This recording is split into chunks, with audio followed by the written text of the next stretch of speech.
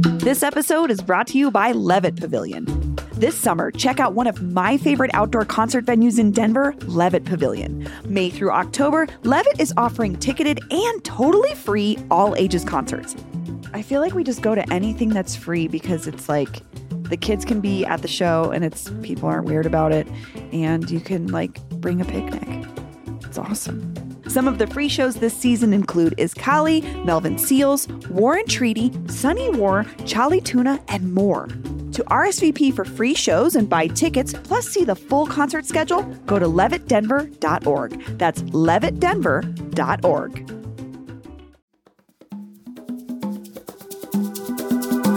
Today on CityCast Denver.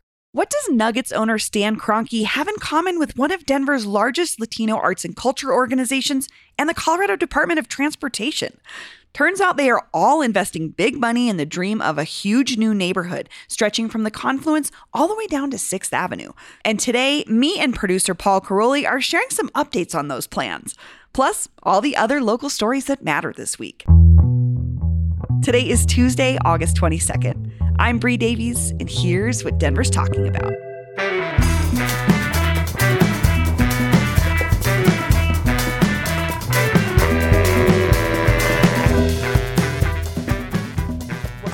Well, I saw Barbie this weekend. Tell me everything. It's one of the greatest movies I've ever seen. Okay. I cried and I laughed so hard I almost fell over. I had never seen, luckily no preview had showed me the part where all the Kens sing. The Ken dance? And no, when they do Matchbox 20s, like I Want to Push You Around while they're playing guitar and they stare into your eyes for 4.5 minutes. I was like, oh, this has happened to me and so many people I know. Like when you're dating a guy that's in a band that's not that great. I'm not talking about my husband. He's a drummer. He's never done this to me. But just being like, when is this going to be over? Please stop. And it was just like, I was like, Greta Gerwig is, we've had a lot of similar experiences in the world. Yeah. But overarchingly, brilliant. Incredible movie. So funny. Incredible. I'm a little offended that people would recommend you see a movie about a man right after that, Oppenheimer. Oh, please. Why would you sully this gorgeous piece of art? Why not? You know what? It's contrast. It's two great tastes that taste great together. It's salty and sweet. It's great. I'm offended. But anyway, we're not talking about movies. No, it's Tuesday here and we're talking about the news. We're talking about the local stories that matter this week. Yes. And we have an update, we have a correction, and then we have a bigger story. I'll do the correction just super quick. Sure. So last Friday, we were talking about HOAs with Joshua Emerson because there's lawmakers working on the fact that HOAs at this point in some capacity can take people's homes if they haven't been paying their HOA dues. And we were like, this is messed up. I brought up the fact that there was a building in Miami that collapsed, and I thought it was because the HOA had refused to fix the problems. Well, my mother, Brooke, hi Brooke, thank you for the correction. The HOA actually had done all the studies on the building and the structure, and were like, hey, owners in this building, we have to fix this or it's going to collapse. And the owners refused to pay for upgrades to fix the building. So that's actually why it happened. Yeah. So in that case, it wasn't the HOA's fault. In that case. I just wanted to make that correction because in Florida, because I made a totally wrong assumption about what had happened there. So okay. At any rate, I just wanted to make that correction. And then also we talked on Friday about the Mercury Cafe's unionization conversation. And we talked about the fact that when I was there for a wedding, I thought it was being catered by Gringo's Tacos. Yes, you brought this up as a change that you didn't expect. I was concerned. I thought, oh, if they're having catering at a restaurant for a wedding, it seems like the restaurant part's not going good. But that day, I think that our show went out. Our friend Molly Martin at Westward wrote a story. What is actually going on with Gringo's Tacos? What's going on there is they're taking over the kitchen. So now I think you can get Gringo's Tacos at the Merc all the time. It was not that they were catering. So this is not uncommon. I think like for breweries and stuff, it seems like a pretty common thing. Is it? I have no idea. I guess I've heard of it a couple times. There's that place, the Dive In down on South Broadway. They have the chicken place. The chicken place that they operate the kitchen. And like a lot of places will just have a food truck that comes, or a rotating group of food trucks. So to me, it didn't seem that strange. It's not what I would expect at the Mercury Cafe, but we have to know this is Mercury Cafe 2.0. It's curious timing that owner Danny Newman would bring in a contractor to operate the kitchen at the same time that his employees are organizing and potentially voting on becoming a union. Oh, Paul. It's interesting. I didn't think about that. Because I know the original chef, like the OG chef, retired within this change of hands and things. So I know the kitchen was sort of in flux. And when I went to the soft opening, or like the press opening that they did, they had a brand new chef in there. Yeah. She had all these ideas. I don't know what happened, but maybe you're right, Paul. Oh. Yeah, it's kind of sad. I mean, we don't know the details, but this is what was in the news. Yes. And I'm glad that I just wanted to say they were not catering. They were actually running the restaurant. Yeah. I came away from that conversation on Fridays very optimistic, by the way. I don't know if it was the way Joshua was talking about it, but I was just thinking about it all weekend, like this moment in labor organizing and just like, these conversations happening between managers and workers about like what's best for everybody. And I just feel like things are getting better in that department. Has it actually changed your mind? Like, do you feel like you felt differently when we were having this conversation a year or whatever ago with the King Soopers workers? I don't know. Not really. The King Soopers workers were successful after all. And we haven't seen a big victory for any of these organizers this year, at least. But the King Soopers workers got, they got higher pay and improved protections through that strike. Which is awesome. But it's interesting what's going on in the economy right now. I saw this piece of data over the weekend. I wanted to just add to the conversation as another wrinkle because I think it's so interesting. So you remember when Joshua was talking about like why why this is happening right now because our unemployment is so low? Like he was talking about the actual mechanics of the economics. Yeah, the whole economic picture. He was saying like because unemployment is low, workers have power because there are relatively more jobs than there are workers. So workers have a choice. Sure. And which is fascinating because Denver Business Journal reports that at the same time that's happening, Colorado recorded a record number of new business filings this year. New businesses opening. Which typically does not happen when there's low unemployment like this. It's typically the opposite. Because no one's going to go out and start a business when they can just go like find a pretty good job. Instead. That makes sense. Yeah. There's a quote here from a senior economist with the CU Leeds School of Business. He's actually a past guest from the show, Richard Wabekand. He says, entrepreneurial activity usually picks up really strongly when you have a lot of layoffs and people are out of the workforce. So it's a bit of a disconnect. Yeah. What's happening right now. Isn't that interesting? That is, but I don't think that, well, here's my thought. Yeah. What do you think's happening? The pandemic reprioritized a lot of things for a lot of people. Yeah. Who were all of a sudden out of their usual grind, whether it was, by choice or by the fact that their industry was, decimated by the pandemic or just drastically changed the way their work days went. And I think a lot of folks went, and I've seen this with my friends, I don't want to do this anymore. I want to do what I want to do. And it might be run this whatever business. Yeah. That's kind of how I feel too. It's like, I think people maybe coming out of the pandemic, maybe it's just the moment we're in, but people want their own thing. People want to control their own destiny. They want to work for themselves, or they want to create the work environment that they wanted to see. Because I think that's something that folks don't think about is like, you don't necessarily just want to be your own boss. You want to be the boss that you wanted from someone. So maybe you want to create that perfect work environment, or I've seen a lot of people go into quote consulting, work in an industry, know it inside out and go, wait a minute, you know what? I can just tell other businesses how they could pay me to tell them how to do this. Yeah. And then I have my own schedule. Because that's the other thing is people are realizing that time is so valuable. And I just think the pandemic put that into perspective for a lot of people. Yeah.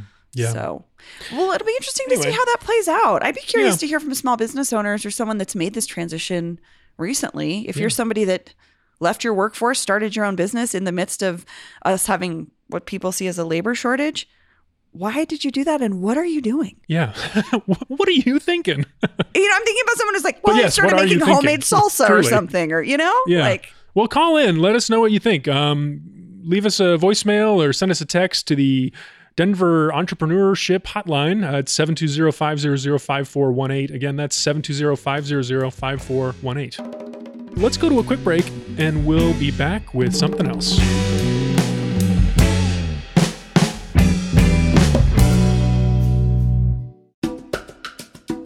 This episode is brought to you by the Colorado Wine Board.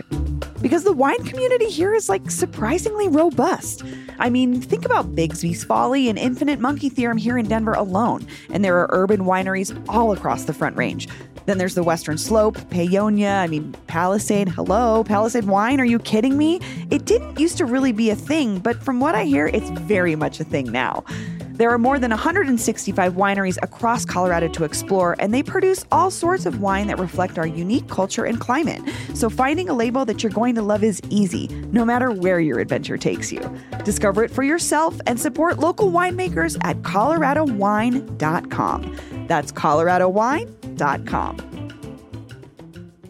Mom deserves the best, and there's no better place to shop for Mother's Day than Whole Foods Market. They're your destination for unbeatable savings, from premium gifts to show-stopping flowers and irresistible desserts. Start by saving 33% with Prime on all body care and candles. Then get a 15-stem bunch of tulips for just $9.99 each with Prime. Round out Mom's menu with festive rosé, irresistible berry chantilly cake, and more special treats. Come celebrate Mother's Day at Whole Foods Market. We have something really great to talk about. Something really interesting. Maybe my favorite story in the city. It's also, I think, the biggest story, but also one of the most slow moving and hardest to see.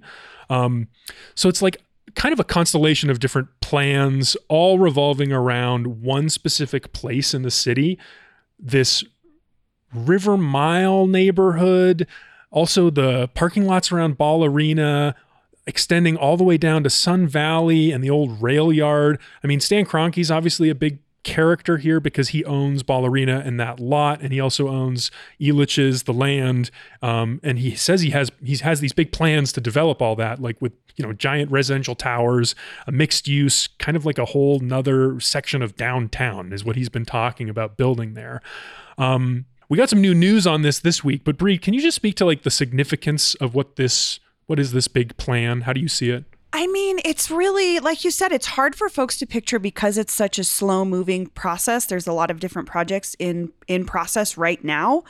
But the other reason it's really hard for folks to picture is highways run right through the middle of these plans. And if you don't regularly traverse Sun Valley and around the aquarium on over to Platt Street, I drive that area a lot because that's how I get in and out of the city from my neighborhood. You might not realize all these areas are connected. Mm-hmm. So Sun Valley, they don't feel connected. No, they don't. You go to Elitch's, you go park in the lot, you go to Elitch's and you enjoy it and you leave. Right. It's not very a secluded neighborhood. You're not going there and you're not getting an apartment and then going to groceries. Right. It's totally different. Which is changing because, again, Sun Valley itself is the neighborhood with the most residential existing in this part of the city.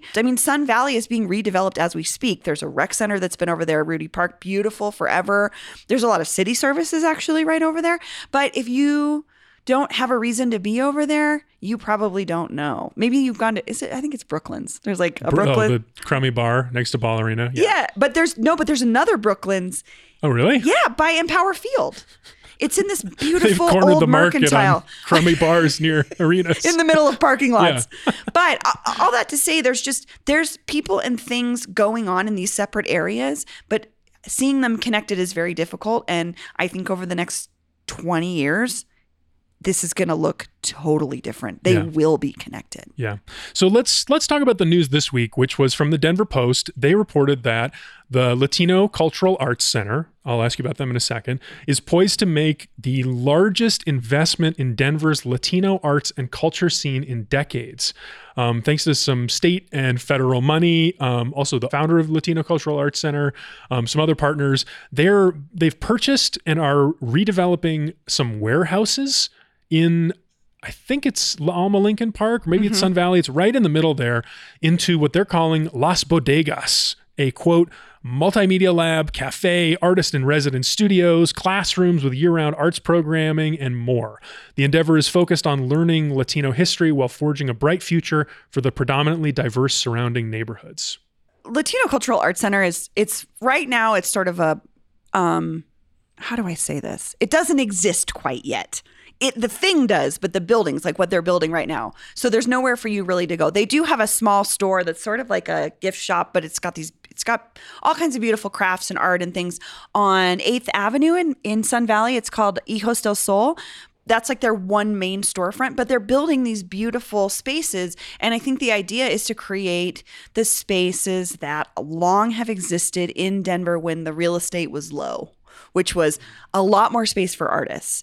And in particular, what they're doing here is they're building these artist spaces and community spaces specifically to cater to and attract the Latino community and the, sort of the diaspora of that across Denver, if anything. And I think that was really interesting was Alfredo Reyes, who's the executive director of Latino Cultural Arts Center, kind of talked about that. Like, even if you didn't grow up in this neighborhood or you don't live here, we're trying to create that thing that makes you feel like you're at home, and that just invites artists and the community to work together and do really cool stuff. So again, right now it's like kind of in the planning phases. They're still they're piecing the big pieces of money together, but they're going to build this beautiful campus in Sun Valley. And I think that it has the potential to be, it's right by Meow Wolf too. It's like, speak to the neighborhood. It's Meow Wolf. What else is going on there? I mean, Sun Valley is transforming as we speak. The Sun Valley Kitchen is sort of this hub for the community, but there's housing all around it that's changing. For a long time, it is still, there's a lot of, they're rebuilding the public housing, I should say. They're revamping it completely. Like if you ever see, they were called the Reds, which were the projects over in Lincoln Park, or La Alma Lincoln Park. They've been totally rebuilt around Mariposa. If you've ever been to Youth on Record, that was a more similar style building that they had in Sun Valley. They're redoing the whole thing. So it's still going to be affordable housing, but they're building these beautiful, gorgeous buildings along with market rate housing. So we're going to be seeing, I don't know, hundreds of thousands of more units in this neighborhood in the next 10 years. And it's going to become a neighborhood that people actually, like, more people know about, other than like, oh, I grew up there, or it's just like a hidden away place that's not going to be hidden away for long. Yeah, and it's been divided by this highway. Yeah, the highway I-25 runs right through it, so it really separates the Westside from Sun Valley. And so if you don't have, again, I traverse this area every day, so I'm very familiar with it, but it's kind of old Denver-y in that you don't see a ton of people around there because it's in the midst sort of development. It's also just kind of been forgotten for a long time. The other thing that is dividing that neighborhood is this giant rail yard. Oh, and that's yes. the other news that I wanted to talk to you about. Burnham Yard, which is a fascinating place I didn't really know much about until recently. But apparently the state recently purchased this giant rail yard. It's like 55 acres or so. So they purchased it back in 2021 after the rail yard closed in 2016. And just recently, the city put out a call. They're looking for partners. They want help reimagining what this rail yard could be. They say the future of Burnham Yard is a once-in-a-lifetime opportunity to fashion the outcome of equitable transit-oriented development and multimodal infrastructure improvements that will transform an abandoned rail yard into a thriving center that connects multiple neighborhoods together. I find this fascinating, and I'm only laughing because I just read a piece that I had completely spaced out about this project. Was initially CDOT was buying this so they could expand I-25. Right. I wanted to talk about through the middle of the city. Yeah. And luckily, thank God, they didn't have enough money to do it, because transit advocates and human beings that live in this neighborhood were like, please don't expand anything but expanding the highway. For the love of God. Again, the highway is what breaks this neighborhood apart. And we can't. And the rail yard. And so yes, and you're right. The rail yard is like the original sort of it wasn't transit. It was more commerce oriented rail yard stuff. But it really is in the middle of the city. And you may not even notice it too, because the highway just like goes right over it. Yeah. But it is a really central location. And it's 140 years old. Which is amazing. Paul, the Buckhorn Exchange is there. Right. Because it was serving this historic restaurant where you can still get Rocky Mountain oysters. It's there because it was serving the people that worked at Burnham Yards. Right, and Burnham Yards was an employer for folks in Auraria. Before that was knocked down and turned into a college campus. That was a whole community. Mm-hmm. People on the West Side, communities on the West Side, all worked in the rail yards. And so, but Paul, when we were talking about this earlier before the show, you had a good example of like what it could be that you've seen elsewhere. Well, yeah. I mean, anyone who's been down to Santa Fe in the last few years, they have a rail yard that they have redeveloped into this beautiful center of, I mean, there's a farmer's market there gorgeous. Every week. There's a brand new indie theater. There's another theater that George R.R. Martin owns and that I once saw him behind. He was late to the showing of his own TV show. Ooh. He was scampering. I have a great video of it. It was so... really made my day seeing him. But I'm a fan. There's definitely examples out there across America of turning these kinds of spaces, utilizing the older buildings and turning it into something really cool. Yeah, I mean, I read a quote from someone around the time that the state bought Burnham Yard, which I did not appreciate at the time, but it has opened up the possibility for this to be a part of this new neighborhood and be a centerpiece. And this person was comparing it to Union Station. Like that's the scale of the change and like what this redevelopment could mean. It could be the centerpiece, a historic centerpiece of a whole huge neighborhood. I like that comparison. My hope is that it is for more classes of people. I don't feel that Union Station is gorgeous. We love it. Yeah. I don't find it accessible for a lot of folks. I would hope that Sun Valley and the Burnham Yards project is the more working class, or that the equivalent of more folks can access it, and it has more things for more people at different in different economic situations. Yeah. I don't know. And it's Sun Valley too. Like this is one of the lowest income zip codes in the city, I think.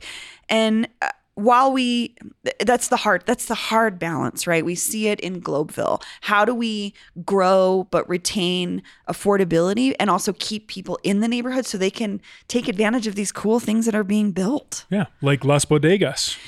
Which is amazing. Yeah. I'm really excited to see that. I'm really excited to see what the Latino Cultural Arts Center does in Sun Valley. I'm really happy that they are this like very prominent entity for the community, because arts are just so much about what we are. A lot of cautious optimism about Sun Valley, for sure. I struggled at the beginning of this segment to name this project, this series of interlinked projects, the River Mile, the Ball Arena parking lots, the Sun Valley redevelopment, and this Burnham Yard possibility. What should we call this? Like, I feel like this is one thing. I think it needs one name. Oh, you know how I feel about labeling things in this city. But now you have the power. I don't want that power. I want the community to have it. You don't. Do you feel like Auraria would fit? Because 50 years ago, the famous story is the city voted to displace all these people from what was a residential neighborhood in this exact same place. And then it became a college campus, and it became Elitch's, and it became Ball Arena. Yeah. Should we just use the same name again? New Auraria, maybe? Well, there's descendants of Auraria and folks that actually, I think Anthony Garcia, who runs Su Teatro, was an Auraria resident. Let's ask them. Sure. And that's what's cool is I think, is it the city or who's doing the I Am Auraria project? History Colorado. History Colorado is doing this amazing I Am Auraria project right now, where they've been collecting stories from folks that grew up in that neighborhood to sort of build out a better picture of what their community was. And so more folks can know about where Denver comes from. And so that's who I would ask. I wouldn't ask me. All right. Well, we'll talk more about it. For our last segment, we hear from you, our lovely listeners, readers of the Hey Denver newsletter. I just want to say that we really appreciate when you write in and you call in, because that's what makes this show super fun. It's my favorite part of the week. You respond to us, and it helps inform what we bring to the table. So this week, we have an email Paul, this is for you. This is about pizza. This is a consistent topic on this show. If you're just tuning in, we talk about pizza a lot. It's very important. Paul loves pizza. I had some last night, actually, from a place I'd never had it before. This divey bar in Rhino River. Do you know? It's behind Blue Moon. I think it used to be the, what was it called? The Welcome Inn.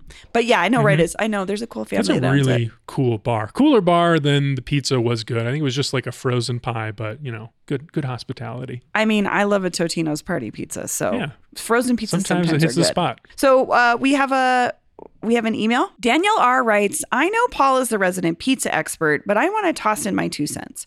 My husband and I were huge fans of Crush Pizza and Tap right across from the Chubby's on 38th. That place was good, Paul. I never actually went. Oh, it was good. He really liked their wings also. And we were both in love with their Sicilian-style pizzas. They had one called the Hot Mess, which had spicy red sauce, soppressata, in-house pickled peppers, goat cheese, and honey. They opened a second location with a limited menu on East Colfax post-COVID, and then the whole operation closed not long after. We miss them so much. As fans of Sicilian and Detroit-style pizza, we recently tried Red Top Rendezvous in Jefferson Park, and it was to die for. The wings were not good, but the pizza instantly made up for it. Highly recommend. Cool. Oh, yeah. That's a hot rec. That's a hot tip. Red Top Rendezvous in Jefferson Park. Yeah, so thank you so much, Danielle R. You are now, I don't know, the third or maybe fourth person who's recommended this place to me, including someone who I consider a true pizza authority and maybe even a secret pizza genius. My friend Chris. He learned how to make... Good old Chris. Christy. He learned how to make pizza during the pandemic, I think, and he got really, really into it. And it's been a few years. He got really good at it. He started hosting these like backyard pizza parties, and my wife and I went a couple weeks ago. Phenomenal. I would try to convince him to open his own place. I don't think he's interested. If he changes his mind, listeners, you'll be the first to know. However, he said Red Top Rendezvous is the hottest za in town. So since you can't get Chris's pizza out of his backyard, next best thing. Let's go with Danielle's recommendation of Red Top Rendezvous. Hey, yeah, no, I'm very excited to try it. And it's Detroit style. So it's like they're kind of stepping on Blue Pan Pizza's turf a little bit, doing the trendy thing. I don't know. The chef apparently has a great pedigree. Real pizza people. That's cool. I'm very excited to try it. Well, we are always taking pizza recommendations because, again, this is a consistent theme on this show. You can call us on the Pizza All the Time hotline, 720-500-5418. Leave us a voicemail, name a neighborhood, and whatever you want to tell us, actually. Pizza in memoriam's also welcome. I do like this little tribute to Crush Pizza and Tap. Yeah, man, that If you lose your pizza place, I'm here for you. I'm listening. Well, thanks for joining me, Paul. My pleasure, Bree. See you next time.